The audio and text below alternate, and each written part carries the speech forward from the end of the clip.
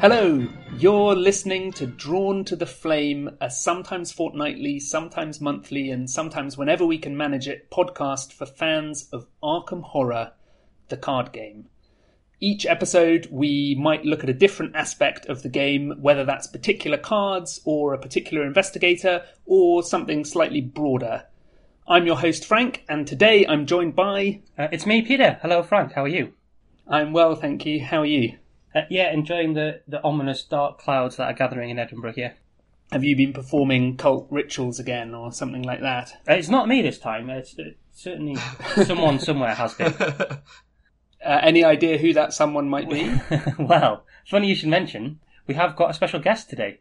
Today, we've got lead designer of Arkham Horror and lead designer on Dunwich Legacy. It's Matt Newman. Hi, everyone, and sorry for the dark clouds. That was definitely me performing that ritual. At least you're honest about your powers. It's good to have that up front. Somehow managed to reach all the way across the ocean. Nice. So, you're the lead designer of Arkham Horror, along with Nate French, is that right? Yep. And you took the lead on the first cycle for the game, the Dunwich Legacy? Yeah, so me and Nate worked together on the design of the core set, and with the knowledge that I'd be taking over the line afterwards. Because he's since moved on to working on Legends of the Five Rings. So I'm the lead developer for, from now until the foreseeable future. Great, cool. Well, I think the community are very pleased about that because the feedback I've got about the Dunwich Legacy has been that it's been a fantastic ride, and you've probably heard on this podcast how happy we've been playing it and how exciting it's been.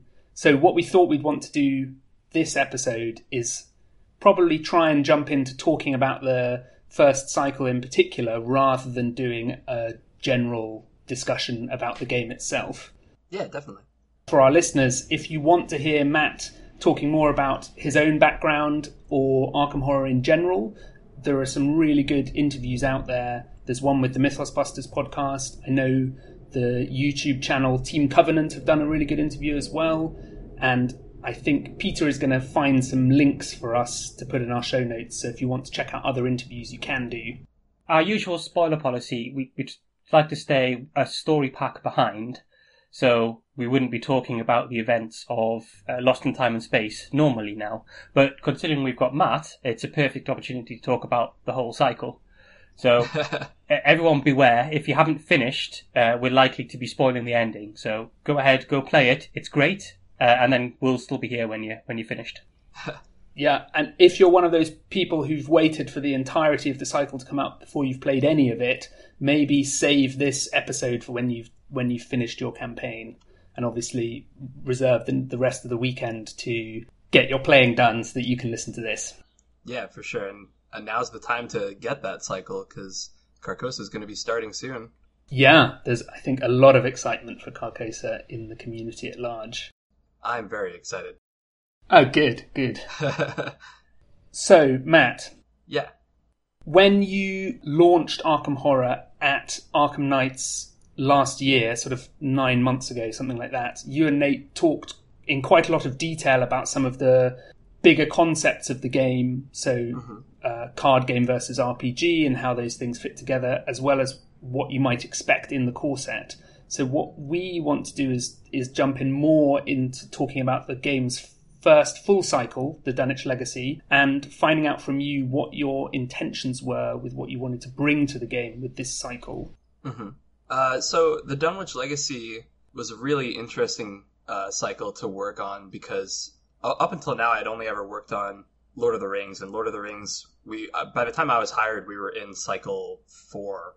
So the game had already been pretty well established by that point. I already knew kind of like what the community liked, what the community was looking for. And that made it, I would say, a lot easier to design scenarios for the game. Dunwich, I was designing Dunwich before the base game came out.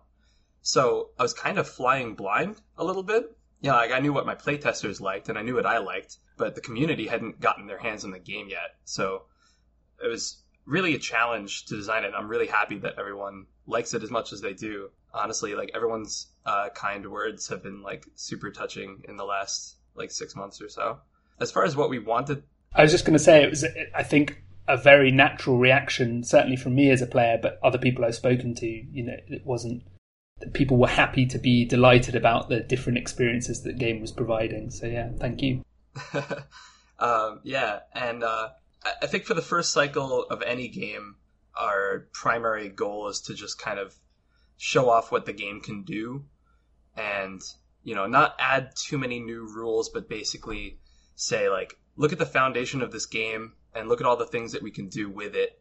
And so that's kind of why the Dunwich Legacy has so many different varying scenarios. And we've used that approach in Lord of the Rings before as well. First cycle of Lord of the Rings, every scenario was very different from the last one. And also just kind of expanding the basic card pool for players. It definitely comes across. I think this is one of the reasons I'm so excited for Path to Carcosa, is everything we've seen so far, is that it's taking quite a different angle on it. Dunwich feels like a bigger, more epic version, maybe, of the core set campaign. So it's right. Quite a traditional. I think you mentioned this. You've preempted a bunch of my questions in your design notes in the leaflet on the last one. That the Dunwich Horror it's a very Arkham Filesy story, isn't it? Where you've got the investigators, they go and fight the monster, and then they win. Yeah, I would say the Dunwich Horror is up there with the classic Lovecraft stories of, there's you've got your unlikely heroes, you've got the giant monster, the incomprehensible situation going on, and you've got the bad guys seeking to summon, the Ancient One, and the good guys stopping it. It's very classic story as far as Lovecraft goes. And I think for the first cycle, it's important to draw on elements that players are familiar with, especially fans of the Arkham Horror franchise. So that's kind of why Dunwich was the first cycle. You see some of the iconic characters popping up as well. So Henry Armitage, for instance. Right. Yeah, I wanted people who have read the Dunwich Horror to see these characters and be like, oh, cool. Especially if they just read the Dunwich Horror, maybe in preparation for the cycle. Then they're excited to see these characters again.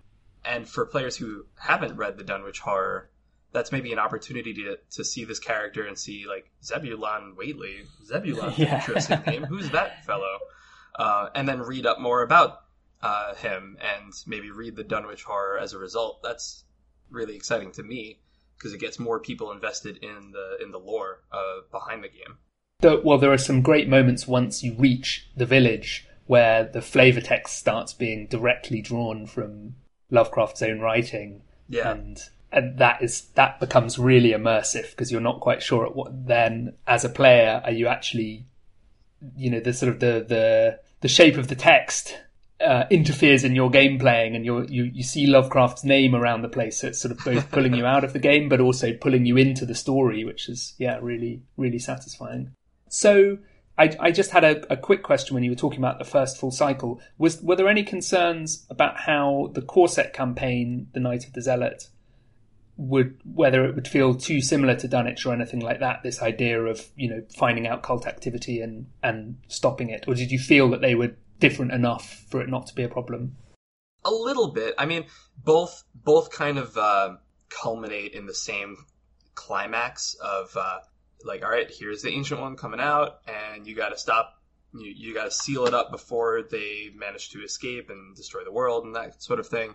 Obviously, there's bits of the narrative that are quite different between the two, but the overarching sort of threat is the same in the two cycles, so there's a little bit of concern there, but I felt like the enemy and like the why of it was different enough to differentiate the two.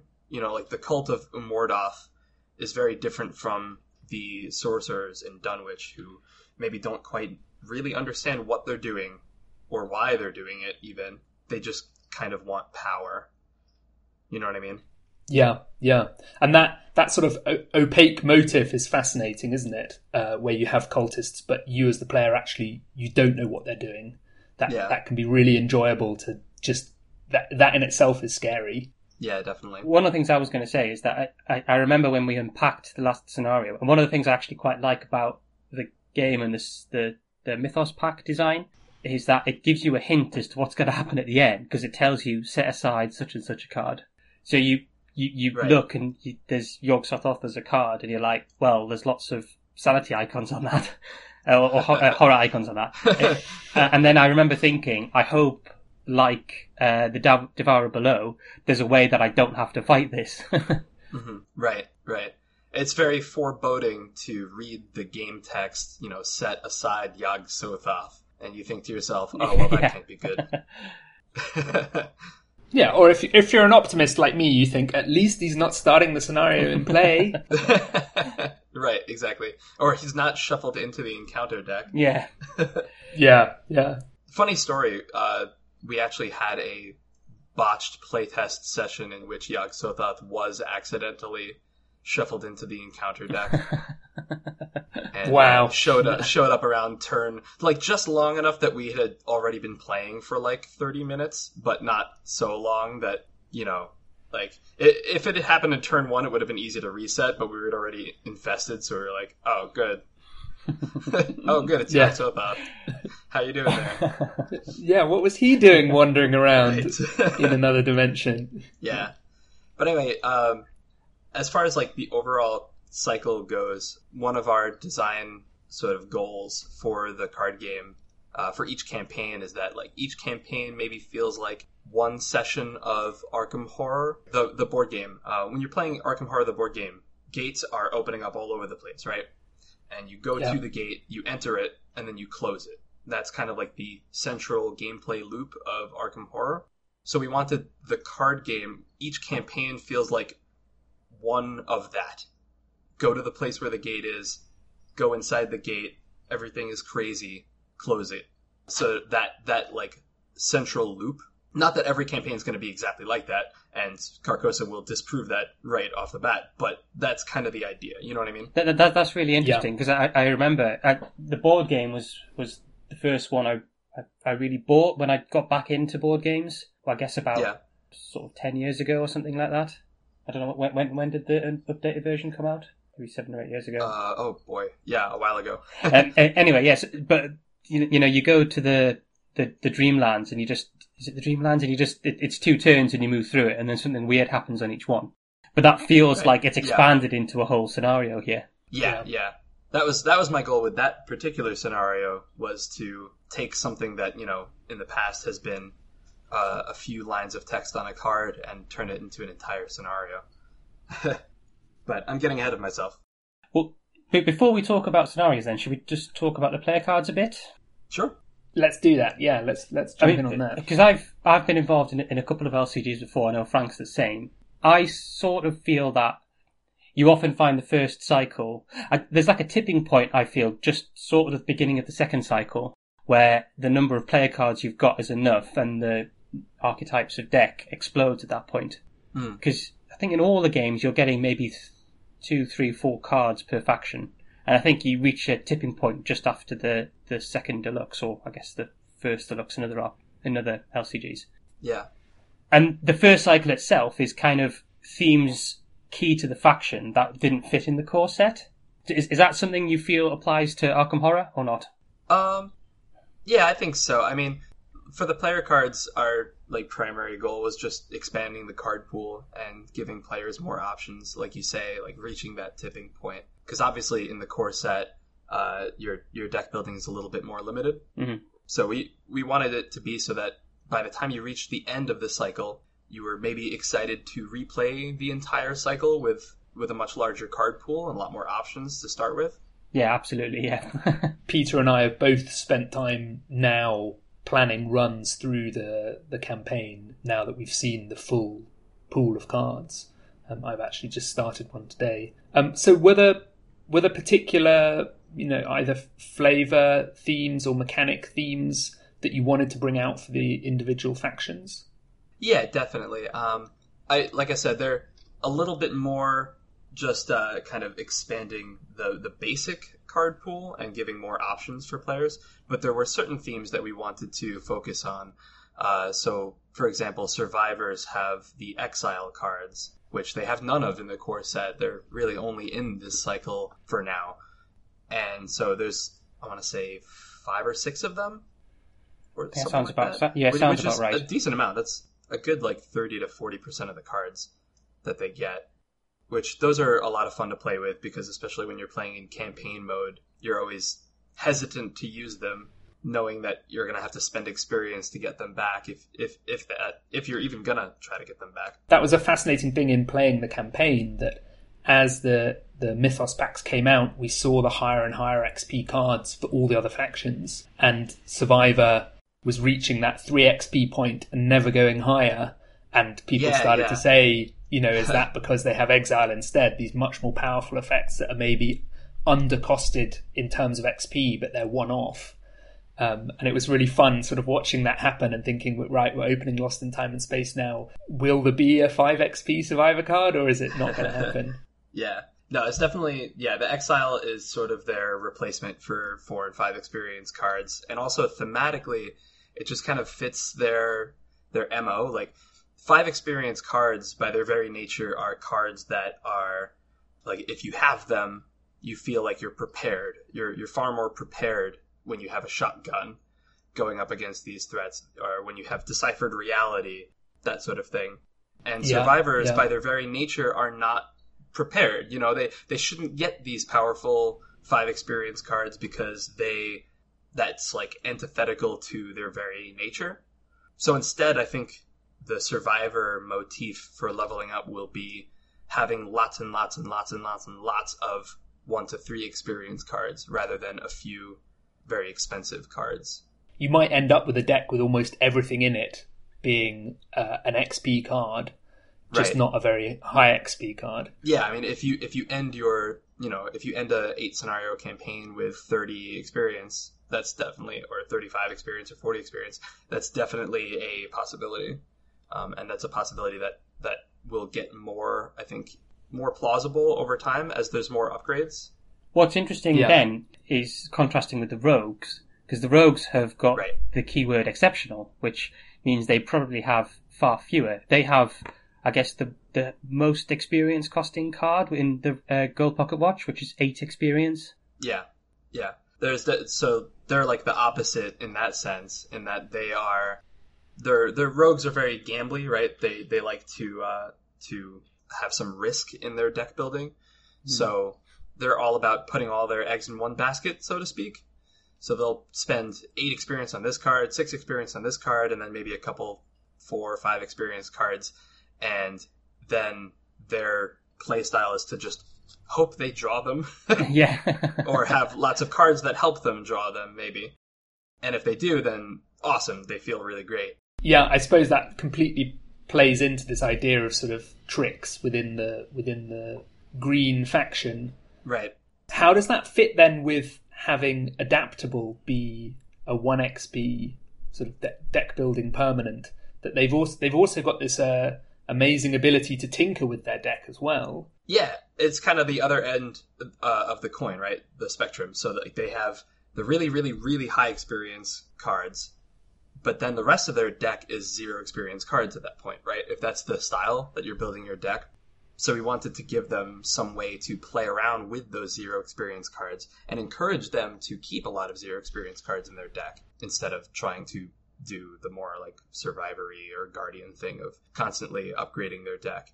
So if you have Adaptable, then you don't feel as bad having 16, 18 0 experience cards in your deck because you can swap them out. Yeah. And also, of course, that encourages the sort of the replay value of the scenarios, that you coming with a little bit of foreknowledge can be a really powerful thing. Yeah, definitely. And what about skill cards within Rogue? Because that was the other feature I thought about the Rogue pool in Dunwich, was that they received the most skill cards, I think, and some really interesting skill cards that played off this sort of gambling streak. Yeah, and I think that's largely because rogues are that sort of risk, not risk in the same way that mystics have risk in their card pool. They have risk like, well, I really hope I succeed this test because I have thrown all of my eggs into this basket. And skill cards represent that really nicely because you commit them before you know if you're going to succeed or not. So it's just a natural fit for rogues to have cards like Quick Thinking that you commit to a test, and if you succeed by 2, you get a benefit. Because you never know what's going to happen. Yeah. Then you draw the -4, -5, and you say, oh, dang it. Yeah. Yeah. One of the things I love about a card like Quick Thinking is the times that you really need that extra action are the times that you don't really want to gamble. Right. And that produces for me some really fun play moments, because it's sort of the antithesis of the well-prepared, well-organized investigator who's, being 2 above every test and passing them all sort of, handily and not worrying about failure too much. And right. For Rogue, it's often, exactly as you say, I'm going to put all of my eggs in this basket, and if I land it, happy days. And if not, I'll go limping back to the asylum. Yeah, and we'll definitely see more of that in the Carcosa cycle, because that is a pretty central Rogue theme. Great. I was just going to move on to Seekers. Please. So for Seekers, they're pretty straightforward, I feel. We wanted to give them, a lot more ways to get clues, a lot more ways to use their clues as well, and use intellect to their advantage. But also we wanted to give them a few options for avoiding combat, or some one-time options for, I want to use my clues for something other than advancing the act deck. So that's where cards like I've got a plan come from, and that sort of thing. And Dr. Malison as well, right? Oh yeah, Dr. Malison. Yep. Yeah. I'm going to use my clues to avoid a nasty enemy or a nasty treachery card. And I think we've already shown some cards from the Carcosa cycle that also do a similar thing of placing a clue on your location in order to get some side benefit. There's the Seeker Encounter Avoidance card, which leads me to suspect we might see something similar on all the factions. If we've already got a Mystic one and a Survivor one and sort of a Guardian one. Do you think because rogues love gambling, it'll be something like, discard this card, draw another 3 encounter cards instead? Failed gamble. So one of the features of the Dunwich Legacy cycle was allies, and we've already touched on the fact that there's Zebulon Whately and there's Henry Armitage, and there are other allies within the scenarios that can become part of your deck. And Charisma came out in the first pack of the cycle to encourage people to think about that ally slot. Seeker had all of these additional allies joining their pool with these great, when they come into play, effects. Was that always the plan, that the sort of Miskatonic as a trait is going to be this sort of little swarm? And where did you want to go with that? Yeah, that was definitely planned from the beginning, although it's certainly a mold that will not always be, it's not a rule per se, just kind of a theme of theirs. That, every card type works a little bit differently in each class. So allies, for example, Guardian allies are a little different from Rogue allies, or a little different from Seeker allies, and so on and so forth. Yeah. So, Survivor allies are these powerful mentor types who you want to stick around for a long time. Aquina, Peter Silvestri. They're if you're the main character of the horror movie, they're your best friend who helps you survive. But Seeker allies are kind of just along for the ride, with the exception of maybe Dr. Milan and Dr. Malison. A lot of the Seeker allies are these non-unique kind of mook characters who show up, give you a benefit, and then what happens to them next is kind of entirely up to you. If you're in that sort of campus horror movie, they're I know who can help us, and then you go to the computer suite or the library, and there's a bunch of nerds hanging out who all know what you need. Yeah, exactly. You show up at the library, and the librarian says, "I found this tome that might help you," and then you say, "Thanks," and then he immediately gets gobbled up. Yeah. Poor fellow. Yeah. So the other interesting thing that Seekers did this cycle was interact directly with the campaign log. Yes. So this kind of goes back to what we were saying before with Exile and Exceptional, where we wanted each class to feel different, not just in the text of each card and the card pool itself, but also in how they think about upgrading their deck. So Guardians are the straightforward class, so their deck building is pretty straightforward. But for Seekers, we wanted to give them this feeling of, well, seeking. They're looking for an answer, right? And the way that we did that was with the Strange Solution, which is a card that you honestly have no idea what it does at first. And obviously now we do, but even now it's still fun to play through and have this card in your deck that you can't wait to upgrade, but you have to actually do something. You have to go out of your way, almost like a little side quest, to complete it before you can upgrade it. And then you have multiple different branching options, which is something that currently no other card in the game has. I think it's a really interesting little mechanic, and I don't want to speculate, obviously, because you can't tell us. Right. But I think you can use this to do lots of interesting things, like the card you upgrade to doesn't even need to be a Seeker card, so it could benefit someone else in your group. Yeah. There's like all kinds of things you could do with this mechanic. I think it's really cool. It's a really nice little way of doing this side quest type content. Yeah, and as you said, Peter, it's the player actively getting something onto the campaign log as opposed to just hitting a resolution and writing down what the campaign log, into their campaign log, what they're told to record by the resolutions. I mean, we talked about this before, Frank, and when we got to the end, even if we'd started off with the same decks, they're probably very different by the end. And if we see some other cards like this, we might get to the end and our campaign logs, even if we follow roughly the same path, our campaign logs could be completely different. Yeah. Yeah. Matt, how did you feel, Matt, about the fact that people didn't find out what they could upgrade Strange Solution to until towards the end of the cycle? Were there any questions about when you wanted to put that reveal into the cycle?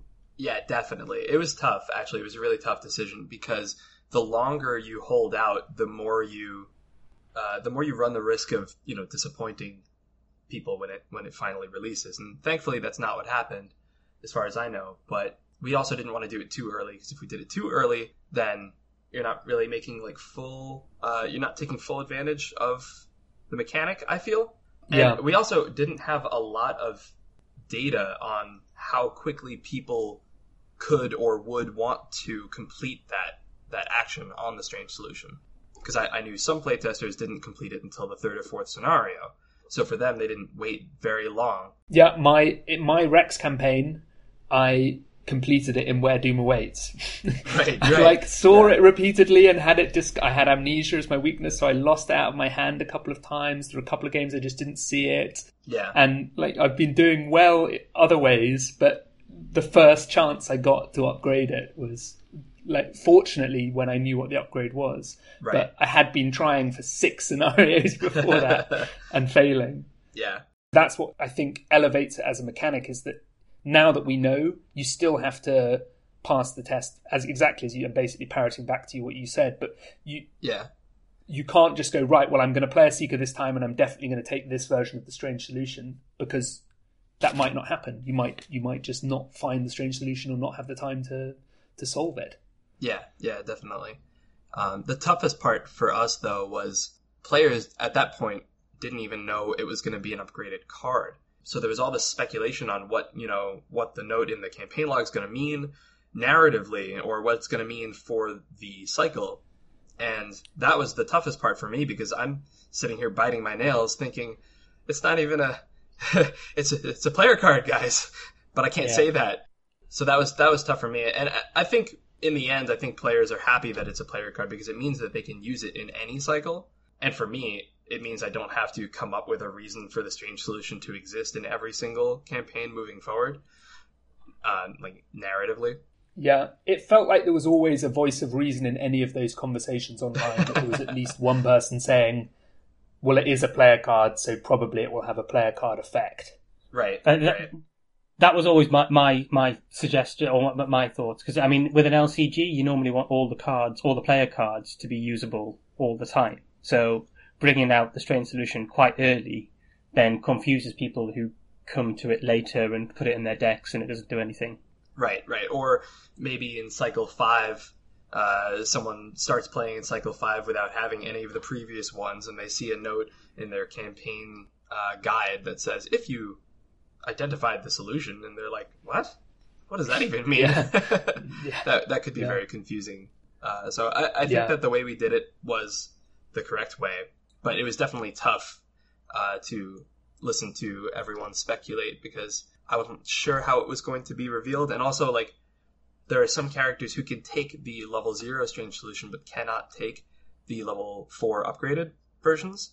Yeah. So I was worried about that. I was worried that there'd be a lot of people who put it into a Jenny deck, and then when the level 4 version came out, they, would maybe be upset that they couldn't take the level 4 version.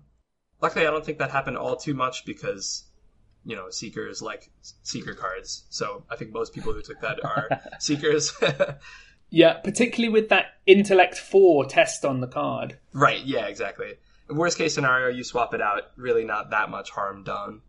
But it was definitely still a worry of mine. So we've looked at Rogue, Seeker, and Survivor. That leaves us blue and purple. Yep. It felt with Mystic, and Peter and I were talking about this in last week's episode, that one of the themes with the Mystic pool was higher and higher level spells, but they were higher XP versions of spells we've already seen. Yeah. So it wasn't just about throwing in weirder and wonderfuler spells. It was actually about upgrading the kind of core willpower replacement effects that seem to be one of the hallmarks of Mystic. Yeah, that I imagine was intentional, but where does that come from as an idea? That came from the idea that Mystics they're constantly looking for the next upgrade. That was kind of what we wanted Mystics to feel like. And that's a theme that will continue to grow over time, as the card pool is only so big. But we really want Mystics to feel like experience hungry. You know what I mean? Yeah. Like, I constantly want the next version of my spell. And I have a bunch of different spells, and I constantly want the next version of all of them. So they're the characters who, ideally, in a 3 or 4 player game are saying, hey guys, I know we can complete the scenario right now, but let's go get this Victory 1 location first.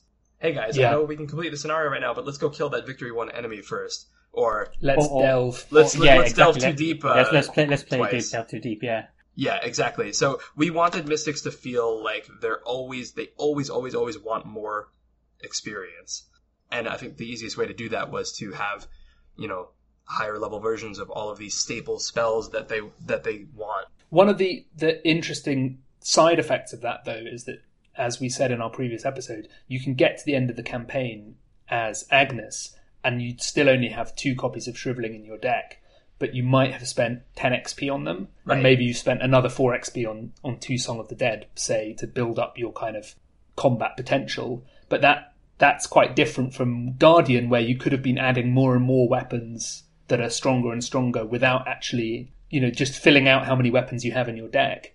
So I think it leads to a certain fragility within the Mystic pool that if, you have to discard some cards from your hand or your deck, you might miss your 2 copies of Shriveling by chance. There's still that kind of glass cannon nature to the faction. I think it's an interesting aspect to Mystic that their strength, the core conflict, is turning their willpower into something they can use to help you, win the scenario.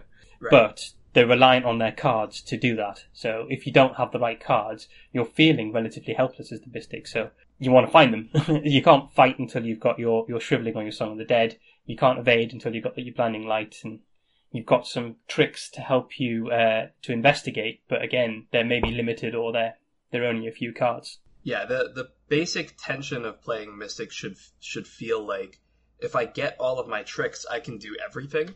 But if I can't get all my tricks, or if I don't have time, or if I lose them for whatever reason, then I have to sacrifice that element of gameplay. Yeah, and then you're just a waitress with a fire axe, trying your best, and a stray cat, trying your best to stay alive. Yeah. But luckily they have other strengths too, such as being able to resist the treacheries that the deck throws at you a lot better than I think anyone else. So yeah, definitely. And the other thing we saw in Dunwich is this increased interaction with the special tokens in the Chaos bag. So we saw Defiance, the Jewel of Aureolus as well, these particular cards that are starting to play off drawing certain tokens. And of course we met our first non-Agnes Mystic, Jim. Yeah. And Jim makes you think about those Chaos tokens completely differently, because for Agnes, often she wants those tokens because they might have something to do with horror for her, depending on what she's testing or how she's doing it. But Jim, he's not using horror in the same way, and his response to seeing a lot of the tokens seems different. Obviously, the obvious one is getting a skull for his trumpet and getting a skull for his ability. So that felt a really nice detail within Mystics. Is that something that you want to carry on as the card pool grows? Yeah, definitely. The important thing with Mystics is that the chaos symbols matter, the chaos tokens matter. Whether they like it or whether they dislike it, that's kind of like up to the deck that you build. So some Mystic decks are going to hate drawing chaos tokens, and their whole shtick will be trying to avoid it as much as physically possible. Whereas some other Mystic decks might love drawing those symbols and might seek to draw them as often as possible. And that's something that will continue to grow within the card pool for sure. That's great. Yeah, I love this idea of the sort of the allure or the repulsion of those kind of darker elements within the Chaos bag. Yeah, it'd be great. It makes it interesting when you play Jim in some of the pod scenarios that you've got, I think Carnival maybe has 3 skulls in it. Yeah. So he immediately feels better and more reliable when you're playing those. So you can see, I'm not going to assume future campaigns have got the same campaign pool. So you'll see these powers fluctuating in their usefulness as we go through. Yeah. And having players think critically about the Chaos bag is definitely a good thing. If they're thinking, well, there's 3 skulls in there, maybe I should play Jim. That's a very interesting hiccup in the decision-making process, which I think is really cool. Yeah. It's the flip side to something like a rogue with lucky dice, where you're just saying to yourself, as long as it's not a tentacle, I'm going to pay my way through. It's sort of like you're just keeping it at arm's length and throwing resources at it until the result comes up that you want, which is so different from that kind of looking it full in the face as a mystic. I like to think of lucky dice as just bribing the game. Yeah. It's for all of us talking about the sort of the gambling element of Rogue. I mean, a lot of it is the cheating element of Rogue, right? it's not quite a gamble with lucky dice. Rogues don't play fair. It's interesting that's their, like you say, their trick-themed cards or the gambling-themed cards are about swinging the odds in your favour through maybe underhand methods. Like Sure Gamble, it's a gamble that you know you're going to win. Right, exactly. Yeah. Well, should we talk about Guardian then briefly? Yeah, as well? I was just thinking about talking about playing fair. If there's ever a clean-cut, selfless faction, it's Guardian. I guess one of the interesting things about Guardian is that they, in the core set, they felt more like a fighting faction. So they were the ones with the guns and the knives on the front lines. Yeah. But maybe during the cycle we've seen more cards which are indicating they should be protecting the other players rather than just fighting. Is that would you say that's fair? Yeah, definitely. And that's definitely intentional. Moving forward, there'll definitely be multiple types of Guardian decks that you'll see. Or mixtures of the two, of course. Guardians are the best at confronting the monsters straight up and fighting them, but they're also the best at protecting the rest of the group if you're playing multiplayer, preventing everyone else from dying, healing them, canceling damage and sanity, and also just selflessness in general. Sort of the opposite end of the spectrum from Rogue, who are very, perhaps, selfish in their card pool. So I could in the future potentially see Guardian decks that don't really care about fighting. They're maybe just like full 100% support, or trying to... You've been listening to the podcast Drawn to the Flame, where Peter keeps talking about his Dr. Guardian that he's hoping to see. And another thing that Peter said a few times, and listeners, you'll remember this, is that the Guardian card pool really feels like a multiplayer pool. So you've got leadership that does better things to other investigators than it does to you. There's blackjack, there's taunt and teamwork. Stand together. Yep. There's even the Springfield rifle that yep. needs some way of keeping an enemy at arm's length. Whether that's another investigator is a slightly different matter. That's obviously intentional. Is that always going to be the case, that Guardians are going to want to be the sort of the multiplayer choice? Not necessarily. I think all of the classes, save for maybe Rogue, will eventually get Well, no, that's not true. All of the classes will certainly get some multiplayer-focused cards, or cards that are perhaps a little bit better in multiplayer, or the opposite end too. You might get cards that are better in solo for sure in all of the classes. But thematically, Guardians are, I mean, just by the very nature of their name, their namesake is that they are the ones protecting and supporting the rest of the group. And there's a certain player, there's like a power fantasy that is, I want to help everyone else. And oh no, you're describing me now. Well, I mean, and me to an extent too. I play MMOs a lot, and in MMOs, one of my favorite classes to play is the healer, or the bard, like the power multiplier character who just stands in the center of the group and buffs everyone.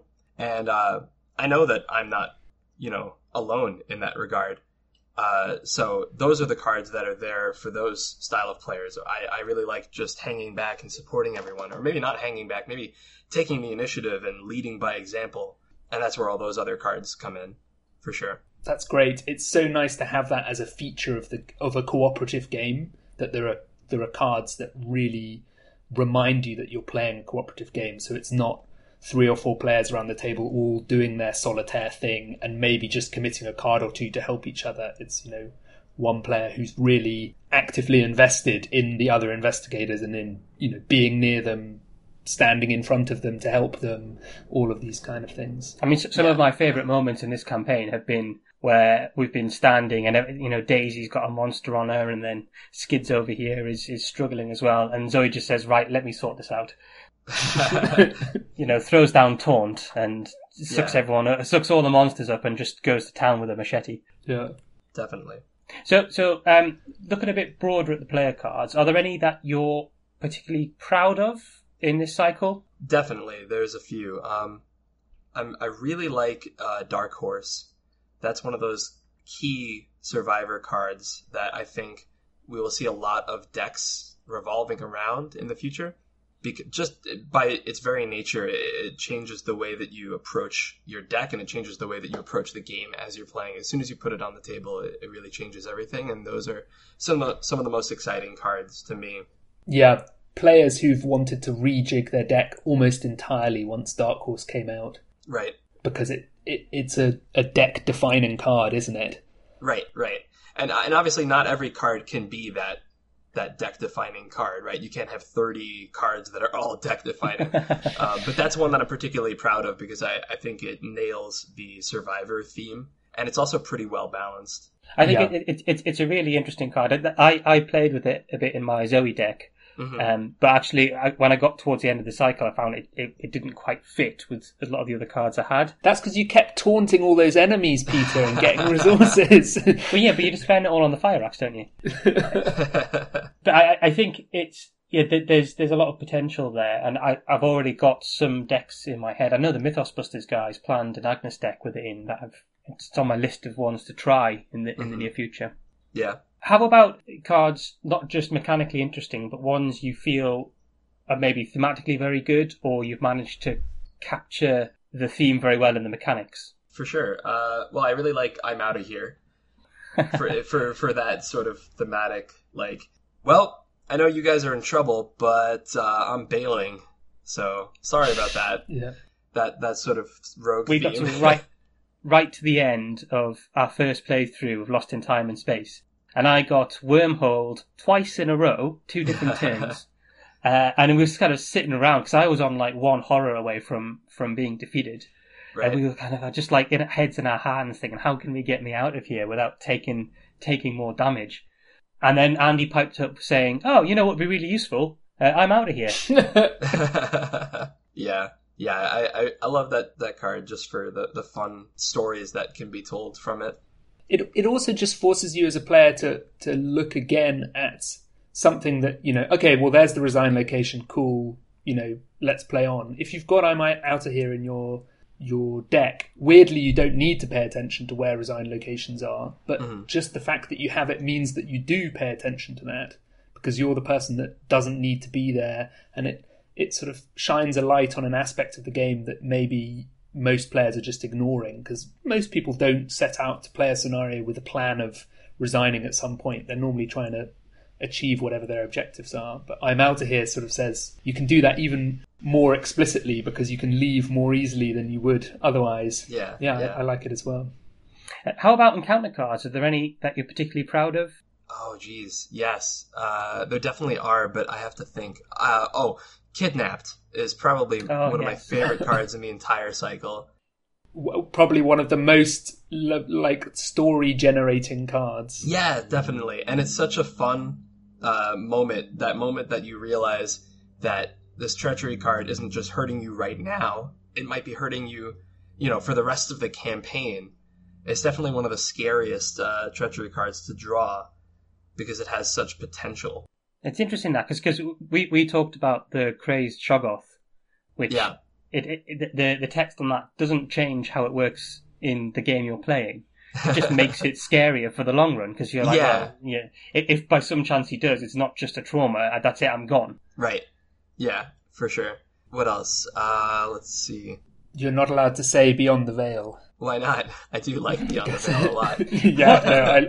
I love it too. Should we talk about that briefly? Because I think it's Beyond the Veil is one of the defining cards of the cycle. Yeah, definitely. And it gives some teeth to all of those milling effects. So here's one of those moments where I will talk about what it... Actually, I don't even remember what it used to do previously to its current design. But there was a moment, very, very early playtesting, like the first 2 scenarios. I think it was extracurricular activity because that card is in that set. And some of my playtesters were saying, yeah, I like this middle mechanic. I think it's cool that it's discarding cards from your deck, but, in the long run, it's not going to kill me. And that made me think, aha, but what if it killed you? And I think that was the moment I ran back to my PC and I jotted down. I think at first I just said, it kills you, and then I changed it to take 10 damage because I thought that was more fun because you could potentially avoid it. Yeah, most often that kills you. Right. That is one of my favorite cards in the cycle. I love how it encourages the planning as an investigator. If you're a seeker, you're like, well, I'm going to just get through my deck once before I even see that card. Right. And I'll probably be set up. But if you're a guardian, you're like, well, I'll get down Xavier and make sure that I've played emergency aid and healed myself, and I'll just take it on the chin. Right. And there's this sort of, there are ways of dealing with it that aren't just, well, you're going to die. And it makes those last few turns so nail-biting as well, as you're down to, maybe 6 or 7 cards in your deck. And you're really thinking, right, how much more can I do before I have to get out of here? Yeah. And my favorite is when you have maybe 6 or 7 cards in your deck, and one of them, and you know your deck well enough that you know that the card you need is one of those. Yeah. The card that you need right now, and you have 3 actions. You're like, do I dig for it? Or maybe it's on the bottom. I don't know what to do. That happened to them. Yeah. My friend was in this exact situation, but he was Wendy. So the card he was looking for was the necklace, the pendant. The amulet, yeah. The amulet, that's it, yeah. And he knew it was somewhere in those last few cards, but if it was the last card, it's not that helpful. It's still gonna die. Yeah. And I had a Rex situation where Rex's curse got shuffled back into his deck when he had a deck of 1. So he then had a deck of 2. Oh no. And that's funny. He hadn't got Beyond the Veil, but he was like, well, I need to draw both of these cards because I need to get my deck back before I get hit by Beyond the Veil. But, one of them is going to be his weakness. So it's like, oh, hang on, do I do my tests first and make sure that I don't have Beyond the Veil out? Not Beyond the Veil, Rex's Curse out. And yeah, it was really fun, sort of weird bit of where he had to embrace his curse and grab it. So I guess the other thing about encounters, I think Frank and I have talked about this a few times. In other LCGs, you're typically... not Lord of the Rings, but in Netrunner, which I'm used to, you might have cards which are designed to counter other cards in other players' decks. So you have this silver bullet battle. But with Arkham, you've got the encounter deck, which you can use... So I guess what I'm trying to ask is, do you use the encounter deck maybe is that a tool to balance player cards if ever certain cards become dominating? Yeah, definitely. And that's actually something that we've done a little bit in this cycle too. Again, I was kind of flying blind designing a lot of this cycle because the game hadn't come out yet. So it was tough to tell, what silver bullets might be needed. But there are a few cards, like the Conglomeration of Spheres that eats up melee weapons. That's just what I was thinking. Your of. beloved Machete. Yeah. Or likewise the Avian Thrall, who's really hard to hit unless you're using a gun or a spell. Those are two examples of that sort of thing. That's exactly the example I would have used. And interestingly, I think you called that one right, because going into Dunwich, we had these 5 new investigators that could all take cards, level 0 cards from across, the factions. Right. And Machete was one of those cards that, I built a Jenny deck and I was like, oh, well, I'll take 2 Machete because it's such a strong weapon. Yeah. And I like the rogue weapons, but, Machete, it's trusty. I've played through the core set with it. I know what it does. It's good. And then, of course, you go into House Always Wins and suddenly the Machete is not as useful as you thought it was. Right. I remember out the core set, everyone was saying, why would you play anything other than Machete? But that's certainly not the feeling now we've seen the cycle. Yeah, so that's a really good example of that sort of design. And that's hard to do, too, in a cooperative game, because players can tweak their deck with the knowledge. Like, they have full knowledge once you've played the scenario of what's in it. And that's not the way it is in a competitive game. If me and you sit down and play Netrunner right now, you don't know what's in my deck. So that's a tough thing to do, because you can silver bullet my silver bullet. You know what I mean? Yeah. Yeah. You know the Conglomeration of Spheres in the deck. All right, well, now you're just going to put in firearms. And it's cool that that's a consideration, but it makes it a little tough to design encounter cards sometimes.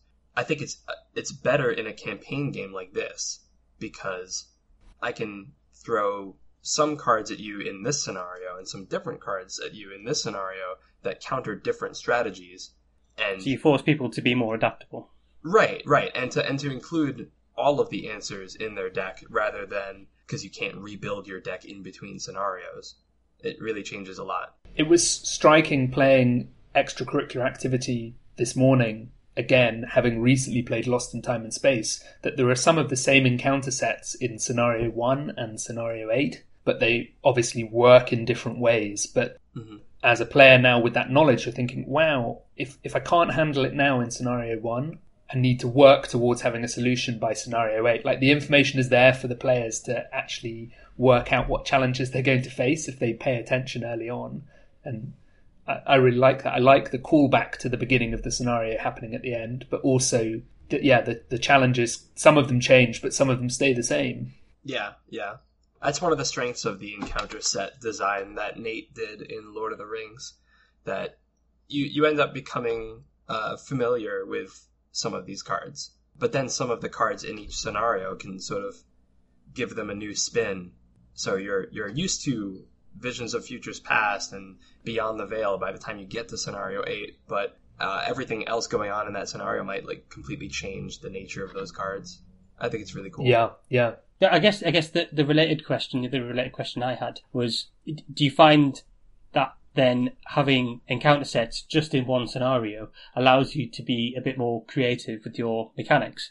So you could put in something, I don't know, like say you could even put in a player card which had some quite powerful mechanic, and just see how it works in that one scenario without having to worry about imbalancing the game. Yeah, definitely. I mean, like Carnival and Curse of the Rougarou are strong in that they're just one set of cards. I don't have to worry about those cards interacting with any other scenario. So there's certainly pros and cons to both approaches.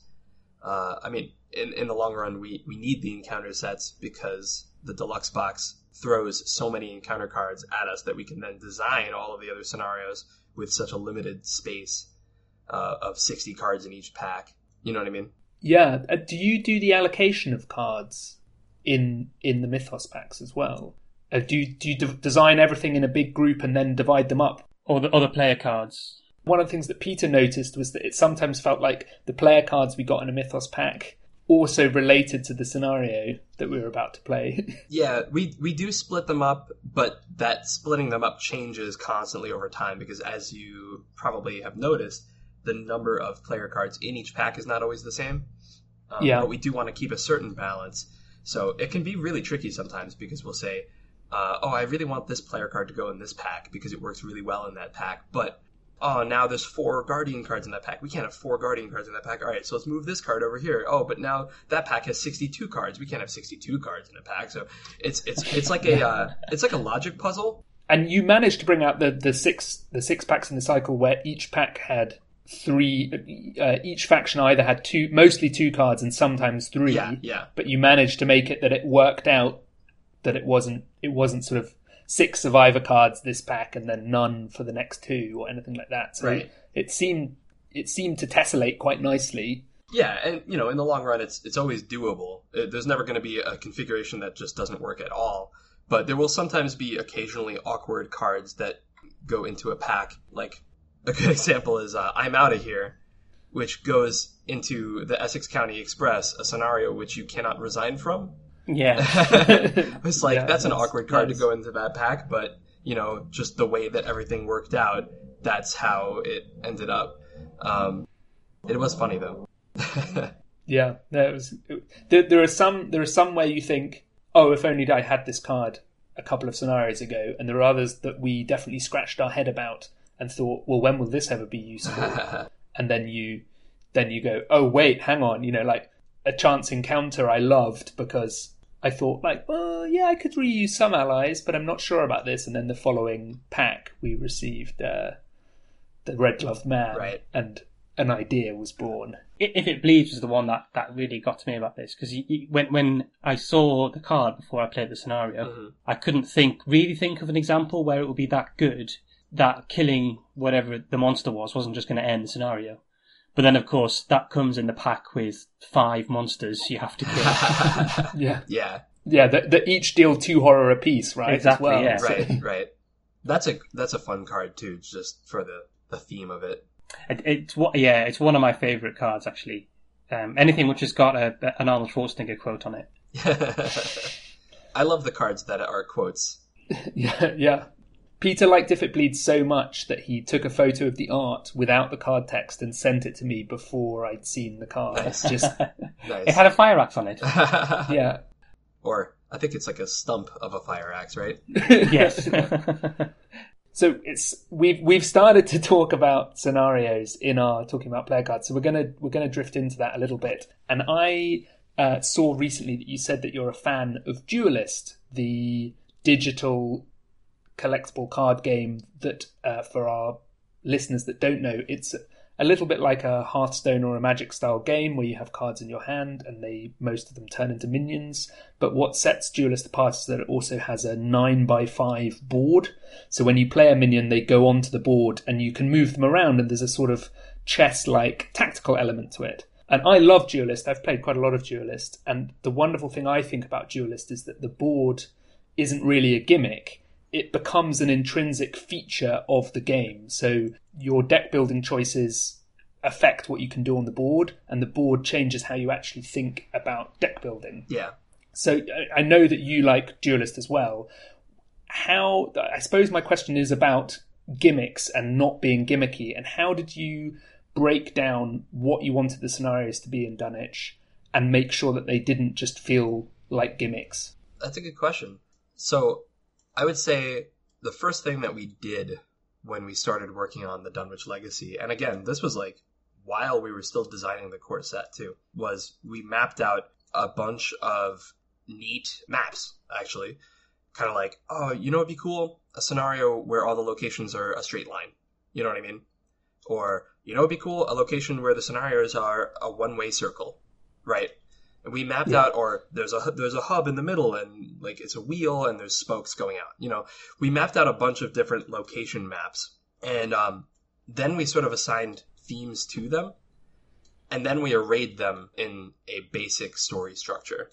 So the single file line of locations became a train, and then the train became a way to get from Arkham to Dunwich. The one-way circle became Carnival of Venice because we thought it felt like a parade. You know what I mean? That sort of thing. Yeah. So all of these different, and then one of those was, we should make a scenario where the locations are just appearing and disappearing randomly with no sort of sense of scale, where it's all over the map, and that became Lost in Time and Space because what else could it be, right? Yeah.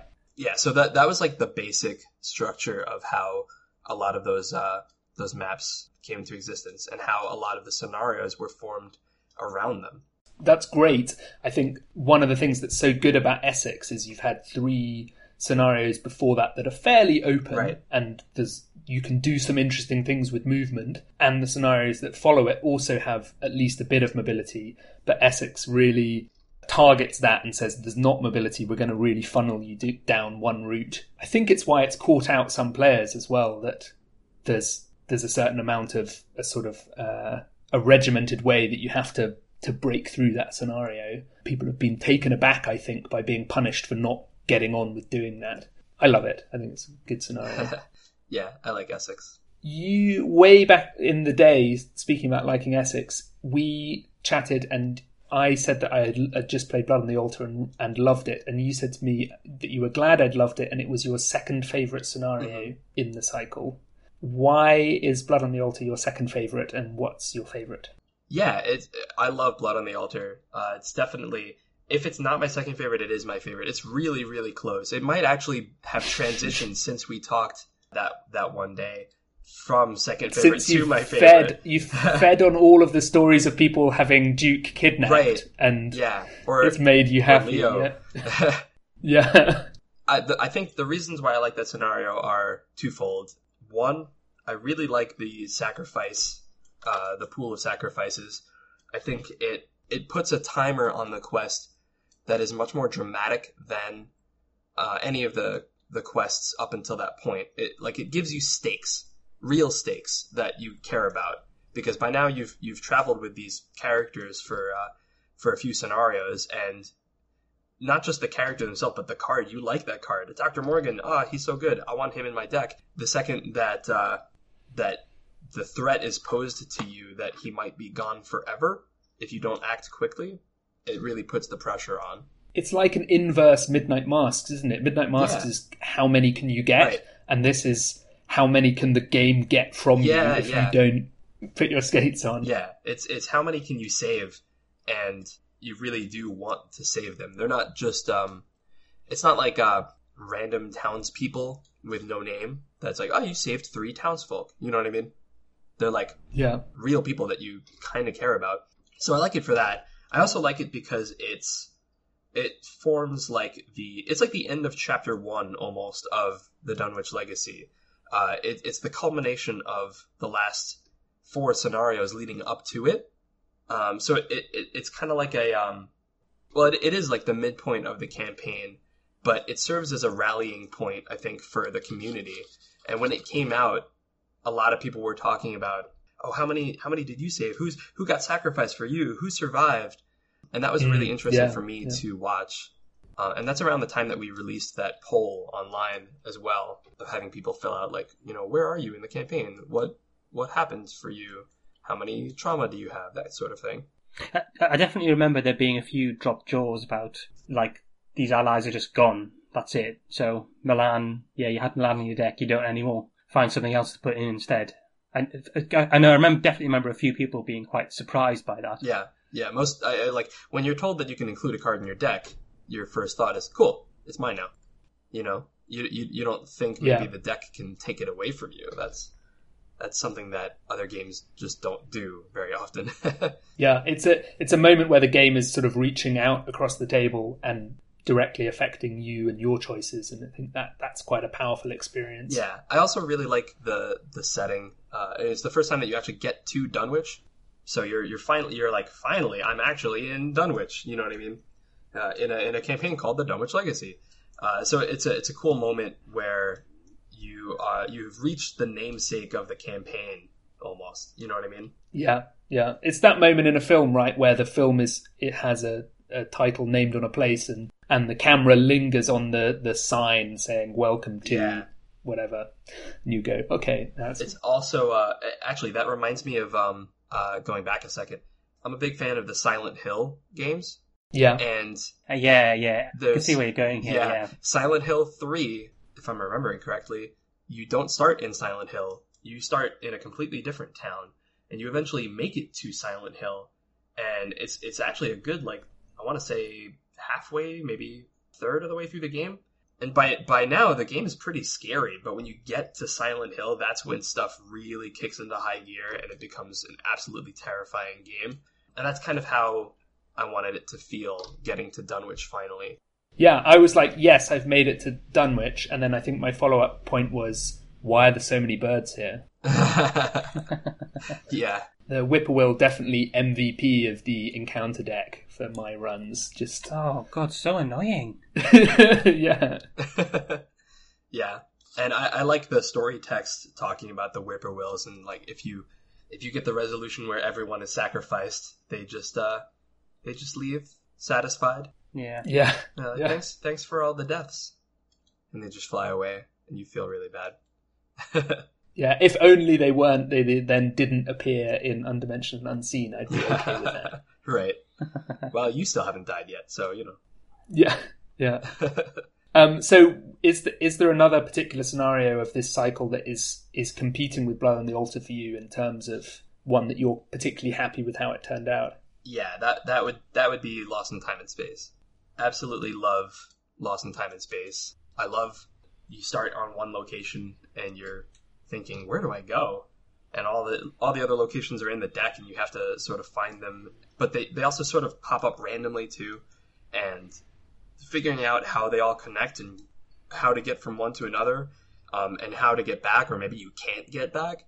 That's really fun for me. You feel like the ground's moving underneath your feet. You're never quite sure what's going to be where and where you're going to be able to move to next turn. Yeah. I really wanted it to feel like you were lost. It's not just called Lost in Time and Space because that's what it was called in the board game, you know? I wanted it to be like, no, you are lost. You are lost in time and space, you know? And writing the descriptions for all of those art pieces was fun too, because they are so crazy and alien and strange and otherworldly. Yeah, you find as a player that you're sitting back reading out, you know, a little bit of description going, wait, what? Yeah. And just sort of marveling like your investigator would be as a prismatic cascade flies past your face or whatever it is. Okay, I am straight up in an Escher painting right now. Yeah.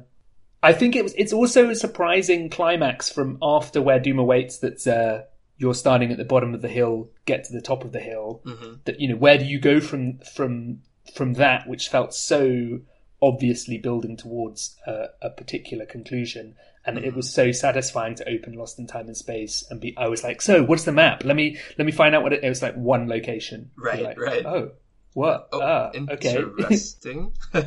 Yeah. I kind of felt going into it like making a map for this scenario would have been doing it an injustice.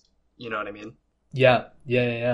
I think it's amazing that you didn't, because it's always going to be different every time people play, even if the locations might fit together in much the same way. The order that they come out in won't be the same. Yeah. That'd be fantastic. Just a really small question. Is it intentional that in extracurricular activity in Lost in Time and Space, the investigators have a way of discarding cards off the encounter deck, just as the encounter deck has a way of discarding cards off the investigator decks?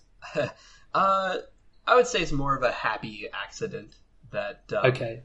Because I think in Lost in Time and Space that might not have always been the case, but the investigators needed a way to accelerate the locations entering play, because otherwise you're just kind of sitting in another dimension waiting. Yeah. Which would make for a kind of boring first few turns, I think. It's really nice to put the power in the hands of the investigators as well. If you don't have somewhere to go, it's because you need to commit more time to it. Yeah. As opposed to wait until the agenda advances or whatever it is. Yeah. And it definitely makes sense that they are looking around. You know, you're not just standing there, you're exploring, you're finding routes by yourself as well. But it does end up being a happy mirror to what the encounter deck is trying to do to you. So I do like that. I did that wasn't completely intentional, but it was something that afterwards I reflected on and went, that's neat. I like that. Yeah, I take a childish glee that when I've just hit a Visions of Future Past and drawn a tentacle and lost 5 cards, that I then, you know, spend a clue and go looking for Jazz and go, you know, anything you can do, I can do back, and take some cards off that. So, yeah. Too bad you don't have a player card that says when the encounter card runs out of when the encounter deck runs out of cards, you win. Yeah, exactly. It's what's the opposite of Beyond the Veil? This side of the veil? Yeah, over here.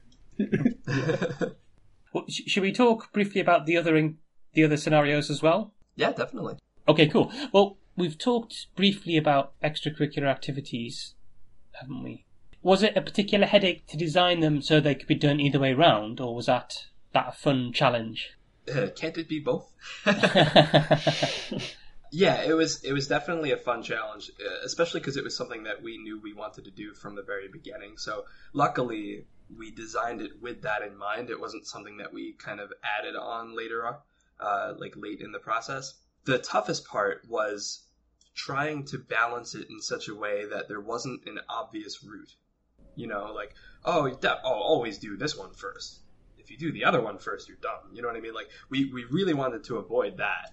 And that was tough because the scenarios were so different from one another that making that choice tough on replays, that was a challenge, for sure.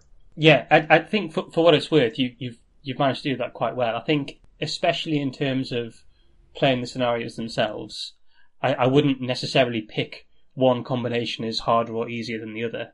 Yeah. Personally, I like to do extracurricular activities first because I feel like it sets up the campaign like narratively. It's got that. It's very quiet. It's very foreboding. And then moving from there to The House Always Wins. The House Always Wins a bit more chaotic and a lot more raucous. And that feels like a second scenario more to me personally when I play at home. And people have pointed out that if you're introducing new players to the game, House Always Wins is not always the best example because you go, this is how you investigate, and then you show them House Always Wins, and there is the La Bella Luna, but after that, the investigation rules kind of go out the window, and it's, can be kind of all over the place, and you've got to get your head around aloof as well. Yeah, I think House Always Wins is probably one of my favourites in the cycle. Awesome. I remember the first time I played it, because we did House Always Wins first, so it was the first, non-core scenario I'd played. Mm-hmm. And I remember you flip over that card and it says, all the enemies have got aloof, and you're like, what? Yeah, and I believe aloof wasn't even used in the core set scenarios, right? Yeah, we had played Rougarou, which uses aloof. Right. But that's a very different feel to this. I think it feels a lot like a social investigation, if you see what I mean. So you have a feel of these criminals are closing in on you at various points and like circulating through the crowds and slowly getting closer. Is this like a framework we might see in the future for similar investigations, or? Possibly. I won't say definitively one way or the other, but we do want to allow the game system to have, like you say, like social investigations. And that's not always easy within the framework of the game. So aloof is one tool that we have in our disposal. Clues being not necessarily just on the location, and you have to find a different way to gather the clues. That's another tool that we can use for that. And it's reminding me of Midnight Masks as well, where a whole host, I think 4 of the 6 cultists have ways of dealing with them that aren't purely fighting as well. So right. It's great that the game has these ways where you can maybe reach a resolution that doesn't require you just to chop everything up into small pieces. Yeah. Well, in that case, it's interesting moving to Miskatonic Museum, because that's less combat-based. There is combat in there because you're fighting a particular enemy. So did you make a conscious decision to do a single enemy scenario, or were you just like, we've hardly got any in, we'll just have the one? Yeah, it was definitely intentional from the very beginning. I really wanted to experiment a lot with this cycle, and just do some things that players weren't expecting. Like I said before, just trying to show off all the different things that the system can do as a foundation. So I remember writing down scenario 3, 1 enemy in the deck. And then I came back to it later and I thought, how am I going to do that? So obviously a recurring enemy, right? Because you can't just fight it once and only once. So it has to be an enemy that comes back. And then later on I added, it gets stronger every time it comes back. That's cool, because then if you're evading it and just kind of dealing with it, like maybe you're playing Wendy and you're just evading it a lot, then it doesn't really get stronger over time. It's just always around, and that's interesting. And that's totally different from every time it spawns, you immediately kill it until it reaches a critical mass and becomes massive, like 5-5 or 6, I think 6-5-6 or something, and or no, 5-6-5, and then it's a real terror, you know. Every time you kill it and do that, like, oh, I'll just, vicious blow, I'll just do it in one hit. Each time you do that, it gets harder the next time. And I've played it before where the Zoe player's been like, leave it to me, I'll just deal with it. Yeah. And you're like, don't just deal with it, Zoe. Yeah. Zoe knows what she's doing. Just let her handle it. That was definitely an intentional design that I think turned out pretty well. But it does definitely turn the scenario into more of an investigation, which is cool because I think it gives this feeling of... I remember when I was a kid, in Boy Scouts, we had this Cub Scouts, we had this one trip where we went to a museum in, I think, Boston. And we were allowed to just run around the whole museum, and it was actually a sleepover thing. Like, we slept in the museum. Wow. Yeah, and I remember it was a lot of fun, but it was also really creepy because it was, a museum at night, kind of like there was no one around. It was just us, and we were kind of given free reign within a certain, like, area of the museum. I forget the exact museum, unfortunately, but it was a long time ago. But anyway, yeah, that experience was... something that I drew on, just like the idea of walking through this dark, kind of creepy museum with weird statues and exhibits that don't really make any sense because it's Miskatonic Museum and they have weird things going on. And then there's one creature in the darkness stalking you throughout the whole thing. I really like that. Yeah, that some of the cards in the Miskatonic Museum encounter set that, will go and fetch the creature or will have a greater effect if it's at your location, that they add such a fantastic element of fear in drawing that card. It's not, like, oh, I've just drawn a nasty enemy, I'll deal with this. It's, there's a particular level of kind of malevolence there that's great. So we go university, club, or club, university, museum, and train, and we've talked about Essex a little bit. Mm-hmm. You've talked about how you had these maps and that you were saying, well, I can fit this together to make a story, or how... Were you worried about getting these different elements together as the sort of first half of the campaign and how you made them hang together as a story? A little bit, yeah. Whenever we worked on Lord of the Rings cycle, the first thing that we did was we actually looked at a map of Middle-earth, and we'd put little X's and dotted lines marking like the journey that the players are going to take. And that's not really the case in Arkham. It's not as easy to do that sort of thing because Lord of the Rings is about a journey, but Arkham is about a mystery. So it's not about where you go, it's about what you're doing. So I guess the answer to your question is kinda like going from the club to the museum to the train wasn't hard to design. What was hard to design was the why of, like, why am I going to the museum? Why am I going to the train? Why am I going to Dunwich now? That was the hardest part for me, especially because you can fail the scenario and still move on to the next one. That's really tough, because like sometimes I had to come up with a reason why if you fail, you're not just dead.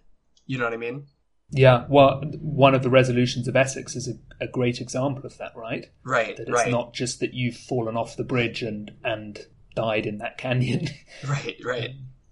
Yeah. I think that's where this element of sort of investigator motivation, which really feeds off the role-playing side of the game, becomes really important. And you've done something where there's this unity of time, where the first three scenarios are all one night. So there's that adds an element of urgency that isn't just 6 weeks later you decide to visit the Clover Club. How's that going? Yeah, there is a sort of motor to the story that's inbuilt with the unity of time. That I think that lends it a certain amount of, I want to say motivation, but maybe I just mean oomph. It just keeps it moving. Yeah, I think so. So I had a nitty gritty detail question from the Essex County Express. Go for it. And feel free to answer this in whatever way makes you look the coolest. What was the deal with That's the what I luggage? usually do. What's the deal with the luggage? Was it something that you'd meant to finish, or was it just a genius red herring? I am very inclined to not give the answer as to preserve the mystery. But I will say that it was intentional. It wasn't something that we forgot. You know what I mean? It was a really nice touch, and again, for what it's worth, it totally worked on us, where we saw that and we're like, nope, no way. But when you think about it logically, surely people have got bigger things to be worrying about when train cars are being sucked up through a hole in the sky than someone rippling through your luggage. Right. And my favorite part about that is when you go back and you reflect on that decision, you think to yourself, of course it doesn't come back to, like, how could it have? Right? You know, like, is the passenger going to show up and say, hey, you stole my luggage after, like, all of this crazy stuff just happened? Probably not. You know what I mean? I mean, yeah, there's certainly some stuff that could have come from it, but I like it better as a red herring. And I think it's important to have those red herrings in there too, because that way in the future, you know, in, for example, Carcosa cycle, you're going to see some sort of remember command, and now you're going to reflect on the luggage and think, oh man, I don't know, is this going to be another red herring? Is this going to be important? I don't know. So gain 10 resources and draw 4 cards. You're like, right? Yeah, do yeah. I have to remember? Yeah. You win the game. Remember that Matt is watching you. I liked it for the motivation it gave for the stubborn detective in one of our campaigns. That it was like another thing that he was on our trail about. It's Stubborn like that detective is incredibly stubborn, isn't he? Yeah. Have either of you played Chrono Trigger? I think. Which one is that? It's like an old Super Nintendo RPG by Squaresoft. I think. I've not, no. Yes, I have played it. Yeah. There's a moment in like the second chapter of the game or so where you're on trial, and you're on trial for all of the things that you did in the first part of the game, in like the very, very beginning when you didn't think that there were consequences to anything. Yeah, I remember that. Yeah. And that's kind of how I feel the stubborn detective stories go. Like, all right, well, we broke into the museum. There's a dead guard in the museum, and you know, then you went to the train. The train is like completely missing. What did you do to the train? Well, I saw someone, I think maybe on Facebook, their stubborn detective had showed up when they'd entered the edge of the universe, which is about as stubborn as a detective can get, really. Right. And when you think about it from the detective's perspective, you're really suspicious, aren't you? Yeah. So, I mean, it's just great name as well. It's the fact that he's called Stubborn that just works so well. It's not that he's just called, rogue detective. It's that he's dogged in following you every single place you go. It's brilliant. Yeah. I do like, someone brought up the mob enforcer who would chase you all the way to the edge of the universe for a measly $4. Yeah. I thought that was very, very funny. Or maybe he's realised that he can keep fleecing you for this money, right? Time and time again, and keep threatening you. He's got like a good blackmail thing going on. Yeah, he needs his fix. Well, we've talked about Blood on the Altar a bit. Shall we skip up to Undimensioned and Unseen? Yeah, I think so. Actually, another one of my favourite scenarios. I really, really enjoyed this. I thought the way the esoteric formula worked. Like, some of my favourite moments in the game is when we're all sitting round, we're really trying to maths out.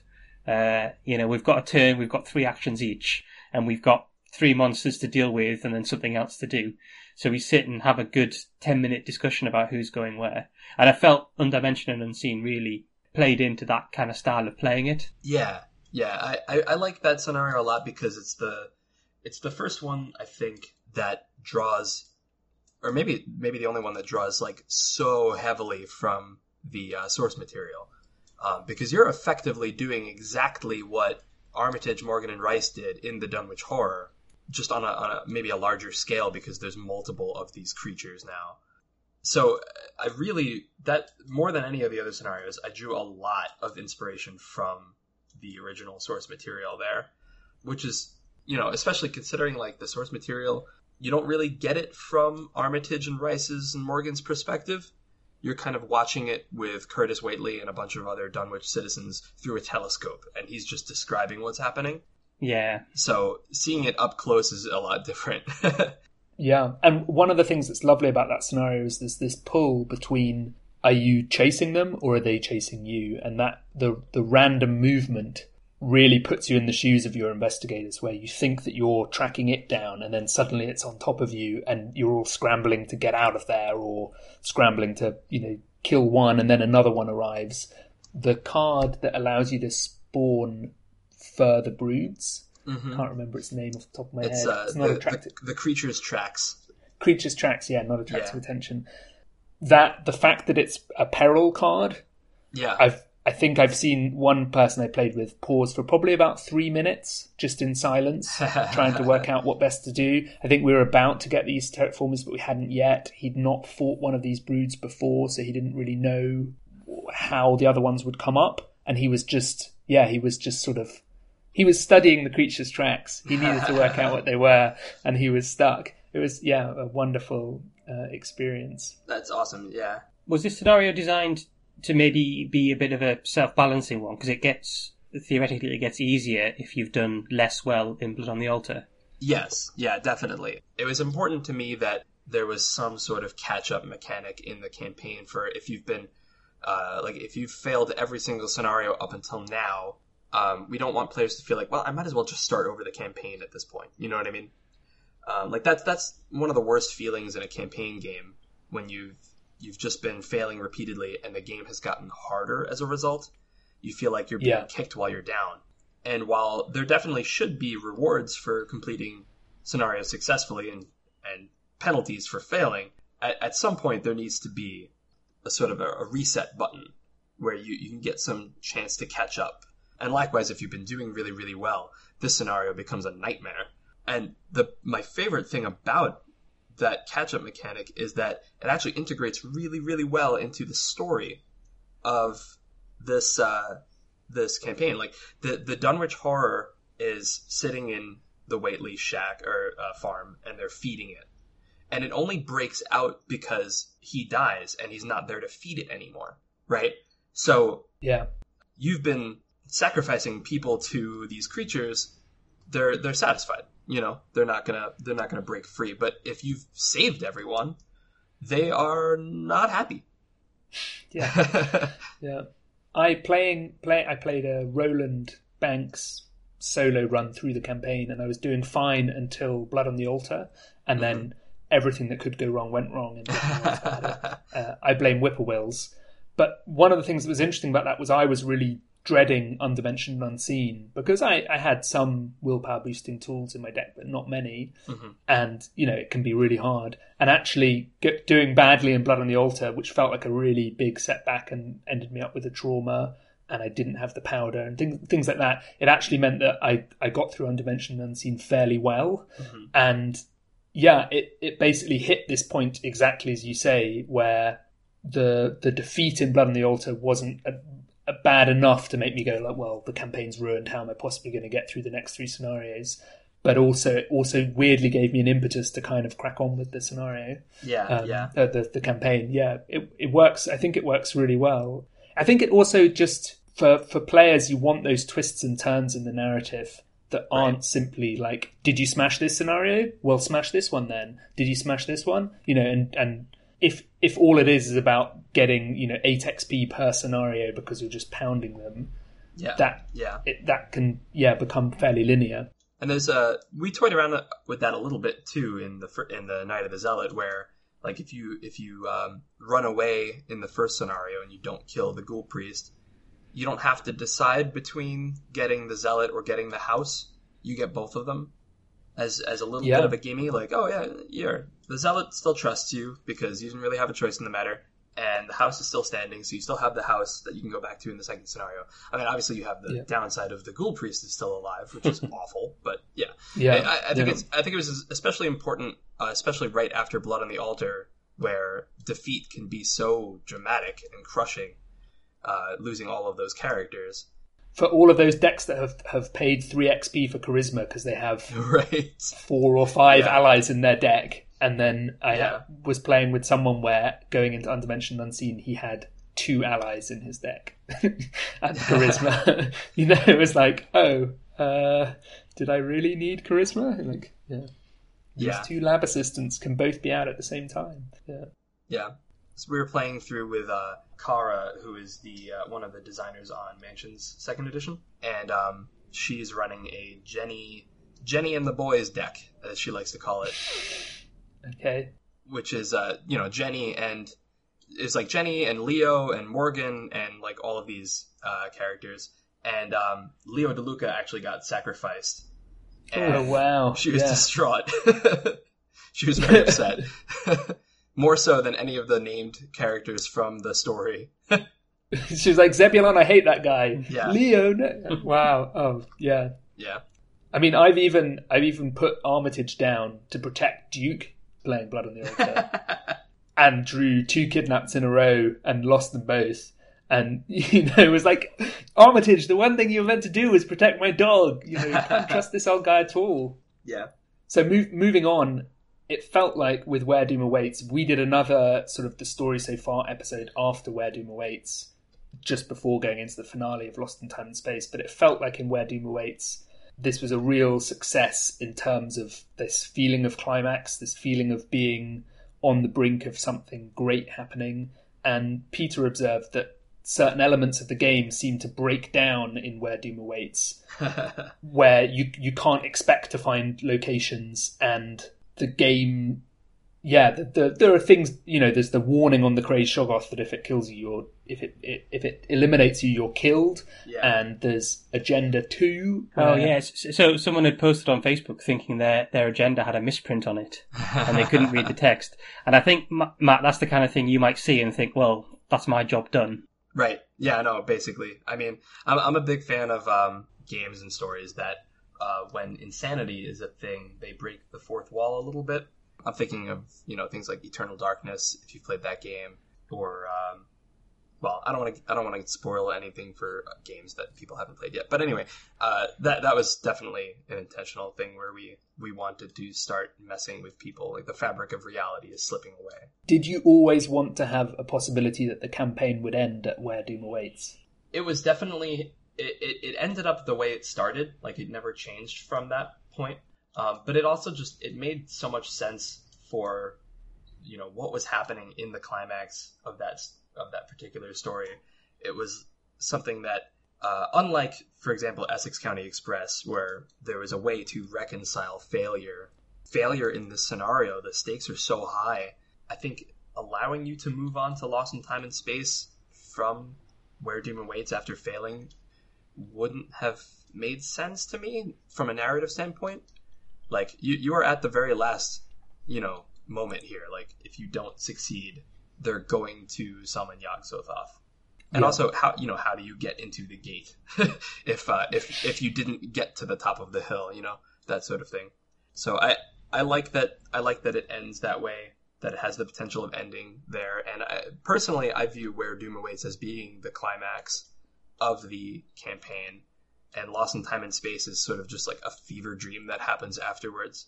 It really took me by surprise as a scenario, because I think I was expecting it to be... I'd really enjoyed Undimensioned Unseen. I knew that Lost in Time and Space was the finale, and so I hadn't really thought too much about what would happen in Where Doom Awaits, and then played this scenario with this like really high doom count on the agenda, and like really detailed setup instruction, and deck being really affected by what's in your campaign log, and there were so many elements that felt like it was the finale, and all threads being drawn together to this scenario. And I loved it. It's definitely up there as one of my favorite scenarios as a result of that. I think the thing that threw people for a loop the most was, even if you resign, the campaign is over, which is definitely, it's a little bit of a punch in the gut, but I like the story that tells as far as like who these investigators are and why they do what they do. Like, they have the option to run away, but running away dooms everyone,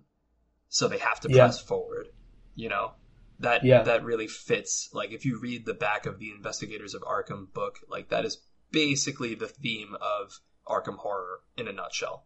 Like, who are these people who do this and why? Yeah, and what they have in common is that they're the people who ideally don't run away. Right. And you, apart from those speedrunners who are resigning whenever they find a resign location. Yeah, the Bradley method. And that brings us up to Lost in Time and Space. Did you feel the campaign achieved everything you wanted it to? Yeah, I think so. I mean, are there things that maybe would have been different with more time? Of course, that is pretty much the case for any product anyone ever makes ever. At a certain point, you have to look at it and think, okay, this is good, this is done. But for me, I'm really, really happy with the way that the cycle turns out. Partly because, like I said before, I was kind of flying on the edge of my seat there for a while, and I didn't know how some of the things would be taken by the community, and the community really loved everything. So I'm really happy with that, and the strength of the first cycle will only, like, I think, be dwarfed by future cycles, as now the game's been out for a while, and I can draw from the community's experiences to design future cards and future scenarios.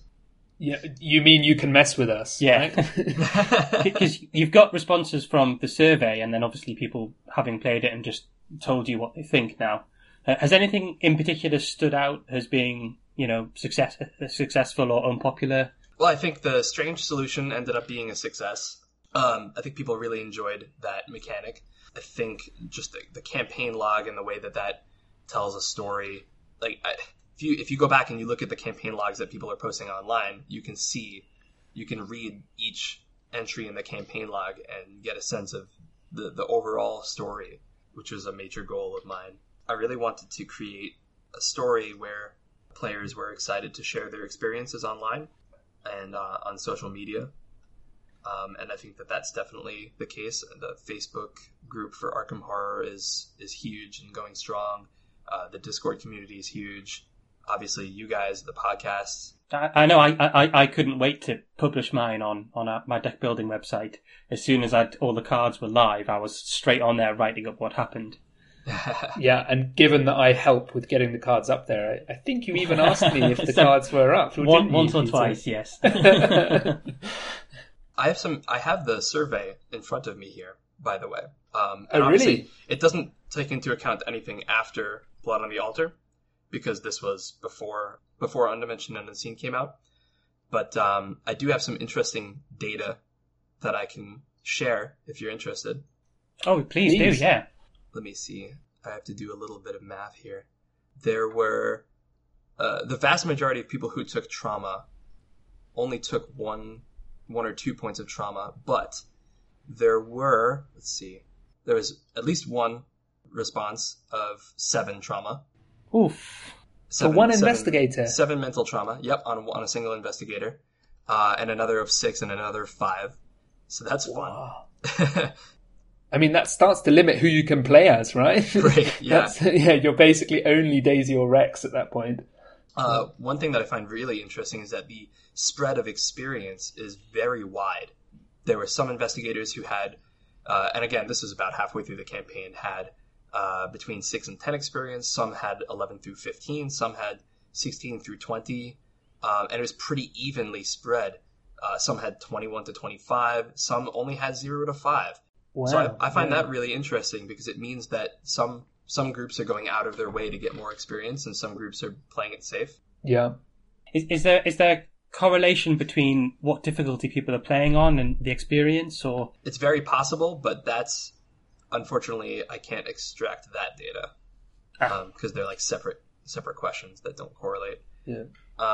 When I've played true solo, if I'm playing as someone like, say, Wendy, who I've just played through recently, I was getting about 3 per scenario and feeling great about that. That felt like a big achievement. So I got to the end of Essex, and I think I'd got 13 experience then.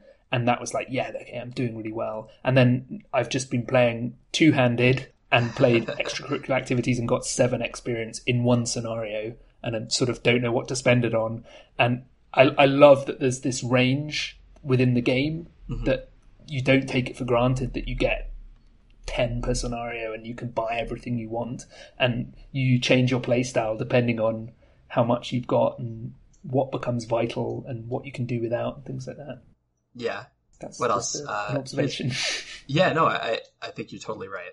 Any other bits of data that you think are particularly important? The character who was sacrificed to Yog-Sothoth the most was Earl Sawyer. I would have guessed Earl. Yeah, it was the one who went for us as well. Yep. And the one that was sacrificed the least was Dr. Armitage. How interesting. I would have guessed that as well, weirdly. Yeah. I suppose guess there are he's the most probably chances the to one have to him get, in your right? deck. Yeah. Yeah. That makes sense.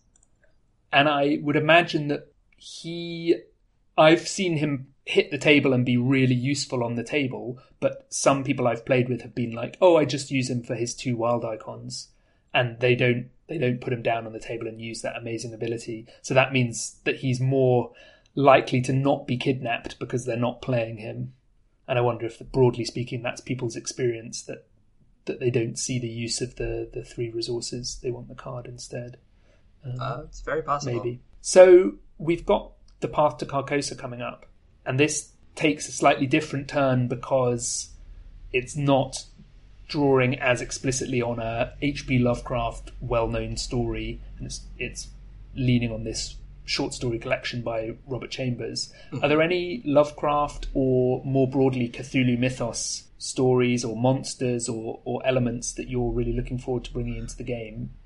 And is there anything that you look for when reading, Cthulhu mythos stories that you think, oh, that would really work in this game, that you can tell us about? Yeah, definitely. I will preface this, though, by saying that, any answer I give here doesn't necessarily guarantee that anything will show up in the future. So sure. If I say, a particular story, that doesn't mean like, oh, that's going to be Cycle 3. So don't read into anything, viewers. But I really like The Mountains of Madness. It's one of my favorites. I also really like The Shadow Out of Time. That's the story in which a professor is basically discovers he has amnesia, and he discovers that all of those years he doesn't remember are because he was mind swapped with a Yithian. Oh, I hate it when that happens. That sounds familiar. Right? Yeah. Like you do.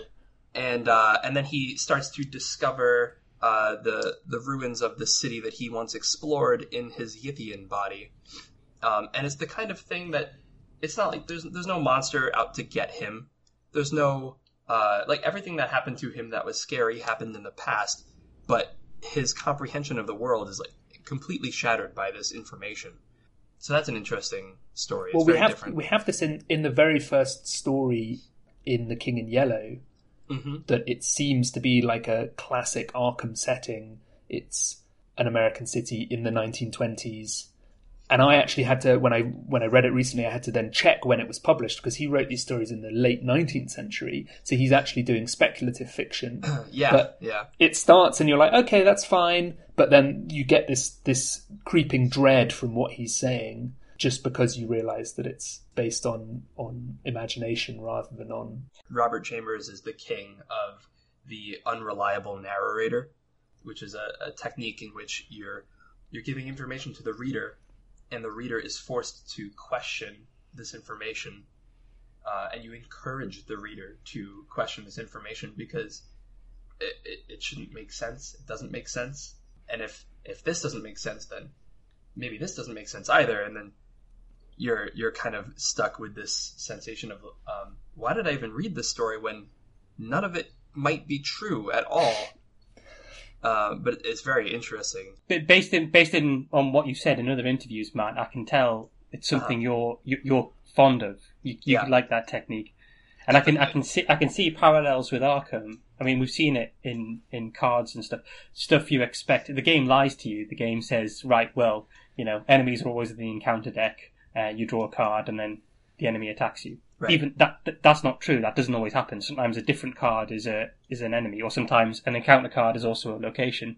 Yeah, definitely. I really like to play around with what the game can do, and Robert Chambers' work provides a perfect opportunity to do that. So I think you'll continue to see that sort of thing. But there's also obviously a lot of pressure on me to make sure that scenarios are fun to replay and not just the first time around. Yeah. So this cycle in particular, I think, makes good use of a mechanic that makes it fun to replay through the entire campaign multiple times. I don't know whether you can. Oh well, that does lead me on to another question actually. But also, is this we've seen in some of the announcement articles we've had so far? There's this conviction and doubt mechanic. Is it maybe tied to that? Is that going to give us at least two paths to play through the game as, or the campaign as? Yeah, that is one of the at least 3 paths actually. That is one of the mechanics that helps to add some replay value to the campaign. Where one group is playing through and they're doing this path, one group is playing through and they're doing a different path, and hopefully the end result is that those 2 campaigns feel quite different from one another, narratively. And hopefully at no point the end result is none of this was real and you shouldn't have trusted the narrator. It was all a dream, you wake up. No! No! Well, it's interesting as well, because I know... Again, from interviews you've had in the past, you were a fan of do you guys call them Choose Your Own Adventure books? Yes, yeah, definitely. So, yeah, Fighting Fantasy is the brand that, I guess, in the UK we grew up with. And you sometimes see in those books, there's elements of the story or the backstory that aren't obvious when you first play it. And it takes multiple times through the story to pick up all the bits, put it together and create the narrative. Yeah, definitely. And especially when you're working with a source material like The King in Yellow, nothing really should be obvious the first time you play through, or maybe even the second or third time you play through. So my hope is that by the end of it, people are posting their theories online and discussing it amongst themselves, like any good mystery. I hope so, and I think the Arkham Files universe is a pulpier version of some of the Cthulhu mythos. And I know people who like to play things like Eldritch Horror, where when a new enemy's drawn, they say, how do I kill it? And it's about the sort of the beating of enemies. Mm-hmm. And I know that there's an appetite within the community for it not to always just be about get to a location, kill an enemy. And it felt reading King in Yellow that there's really not a lot of heroes stepping up and dealing with great evil, and there's really some of the struggles are internal and mysterious and sort of mentally threatening. Yeah. Was there a challenge in trying to marry those two things though? How's that come off? Are you allowed to say anything along those lines to us?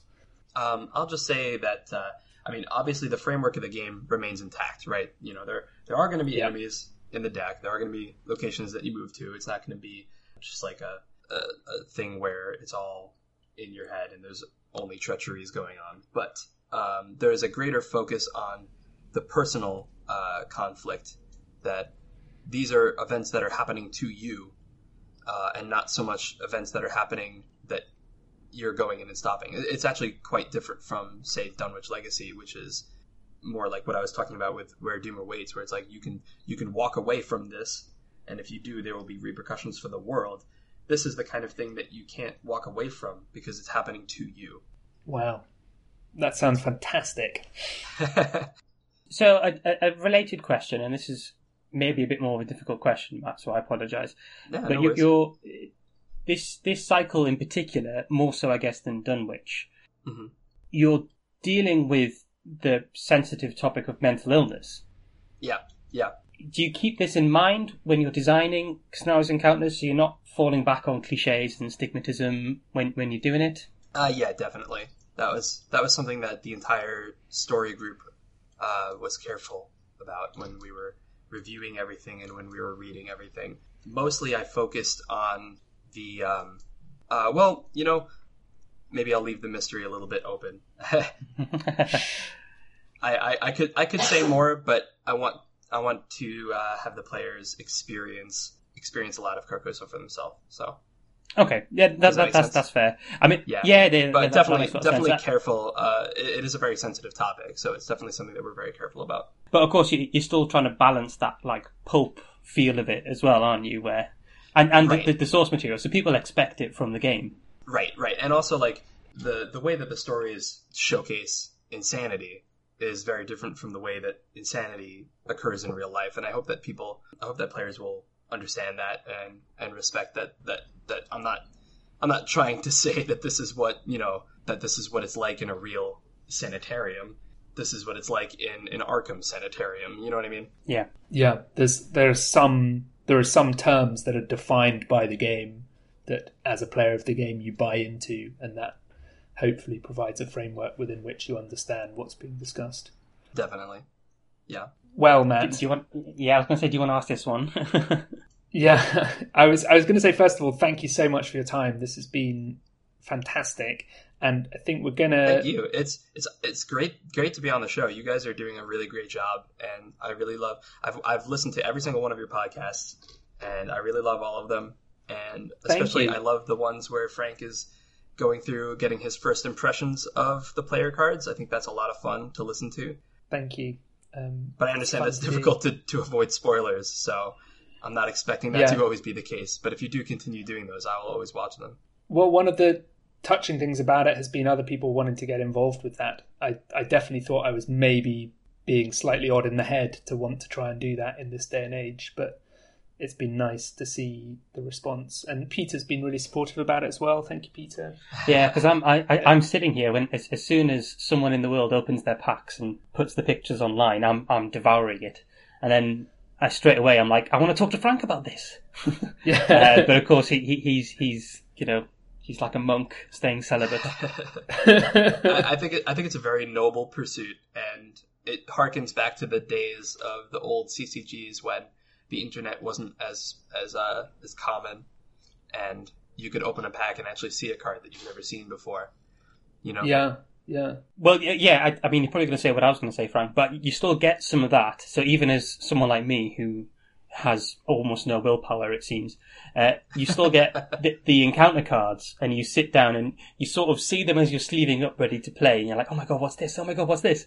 But then it's all in a stack, ready to do something horrible to you in a few turns. So it's nice in Arkham. You get a bit of both. You do get the player cards, and you can be thinking about those, and you've still got the surprise of the encounter cards. Yeah. And I think in Carcosa especially, I encourage players to play blind. If you're the kind of person who doesn't play blind and you look at all the encounter cards first, I encourage you not to in Carcosa, because I think you will have a greater experience. Cool. We'll echo that encouragement then as we do our Carcosa episodes, because that could be a really fun thing.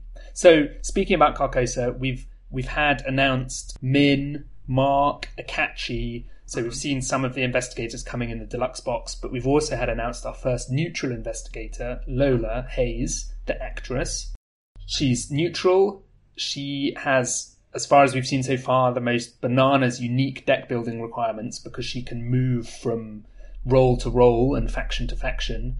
So she has to take at least 7 cards from 3 different factions. And Peter and I have definitely been scratching our heads about what you would put in a Lola deck. So, Matt, help our dear listeners. How on earth do you build a Lola deck? This is our final question to you. I will say that I think the most effective Lola deck I've seen was not built by me, so don't necessarily take my word as being the one way to do it. But I find that Lola is most effective when you're focusing on... She has to take a certain amount of cards from 3 different classes, right? So you can't just build a Lola deck that's all Guardian. Yeah. But I find that Lola is most effective when you're focusing on those 3. So you pick the 3 classes that you like the most. And I've seen different combinations of 3 be very effective. I've even seen a combination of 4 be effective. But my favorite thing about Lola is the idea that she could fill weaknesses in your party as they happen naturally. So if you have, let's say, Guardian, Seeker, and Survivor, for example, or Guardian, Seeker, and Rogue, you could be good at combat, investigation, or evasion at any given moment based on what you have in play and what you have in your hand. And that can be really effective for, like, on-the-fly swapping. Like, all of a sudden, we just flipped a 4-shroud location. We really need the clues from it. And our Seeker's all the way across the map. Lola can swoop in and, pull out a magnifying glass and go to town, that sort of thing. Yeah, yeah.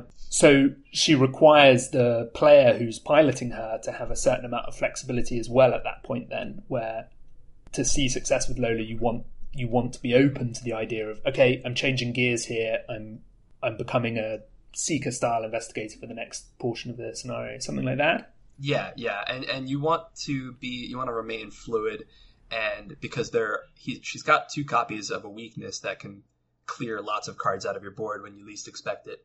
So you want to remain open to the possibility that you might, lose some of what you've got, and that you might have to switch gears completely. If you're fighting a monster, you might have to switch to evading and running away from that monster at any given moment. But what she's good at is she's good at capitalizing on the whatever weaknesses the scenario has. If there's a 4-fight, 1-evade enemy, she can evade it really well. If there's a 1-fight, 4-evade enemy, she could probably fight it very well. She's not pigeonholed into any particular play style. So she's a lot of fun to play. She is definitely difficult to pilot, like you said, but she's very rewarding. It's going to be crazy to upgrade her as well, just because she's open to so many cards. Yeah. That's a whole different. She's almost like giving me a headache when I look at her, because I like being guided down a certain path a little bit. So Lola's like my worst nightmare. Someone who can do everything, I don't know how to do anything with. Yeah. She's not for everyone, and there will definitely be investigators who aren't who cater to a specific play style, who aren't for anyone or for everyone, and she's one of them. But if you can build the right deck, or even if you can't build the right deck, even if you just throw in a bunch of different class cards, she can be a lot of fun to play, just casually. I'm really looking forward to trying her out. I might have to build up to it slightly. Yeah. I'll let you do it first, and then if you have some success, I can copy your deck. Cool, thanks. No pressure. My other advice is she really likes constant abilities, because she doesn't need to switch classes to trigger them, because they don't get triggered. Like, if once you put a magnifying glass out, you have +1 intellect all the time. Yeah. So she really likes constant abilities. She also really likes neutral cards, because she can always use them. So putting all of those neutral skills in can help a lot. Even cards like Knife and Flashlight that aren't widely used, throw them in, because she can always trigger them, or always commit them, even, is very helpful. Yeah. Well, Flashlight, when you have 3 intellect, it feels like such a great situation, because there's often times when you can get the Shroud of a location down to 0 or 1 then, and then that starts to feel really powerful, that you can more or less rely on collecting clues. So that's a really useful observation. Thank you. Yeah, definitely. I think that brings us to the end of this episode. I hope I didn't ramble too much. You didn't ramble too much at all. This was wonderful. To our listeners, thank you very much for listening. If you want to get in touch with the podcast, you can email us. It's drawntotheflamepodcast@gmail.com. We're on Facebook as Drawn to the Flame. We're on Twitter as Drawn to the Flame. You can also find me. I'm FB on Twitter, EPH_BE, and I'm around the place as Zooey or Zozo. Peter, how can people find you? Yeah, I'm everywhere as Unitles. That's UNITLED, and I've got a little Super Meat Boy avatar usually, so you can recognise me. Matt, anyone can always email me at my work email for rules questions. Although actually, the easiest way to do rules questions is through the Fantasy Flight website. So do that. But if you wanna get in touch with me, my Twitter handle is @Natsunoyoru, which is NATSUNOYORU, and and I'm on Discord occasionally. I pop my head in every now and then just to say hi. So I think you have your own category, which is an Azathoth category. Yeah, just always slightly foreboding when I wanted to be the blind idiot god. I thought that was apropos. Thank you to everyone on Facebook, Slack, Discord who've helped us with questions, or who've posed questions about the game that we've drawn on for this episode. We're really grateful. Thank you to SF Rembrandt for our fantastic logo and for all of the great work he does with Arkham Horror art. And Matt, all that's left for us to say is very special thank you for taking the time to speak to us. No. Thank you, and thank everyone in the community, all of you who are listening, and everyone who's bought the Dunwich Legacy. Thank you so much. It really means a lot to me that this game has exploded the way it has. It's very special to me, and I'm excited for the future. Thanks again, Matt. Thank you. Thank you.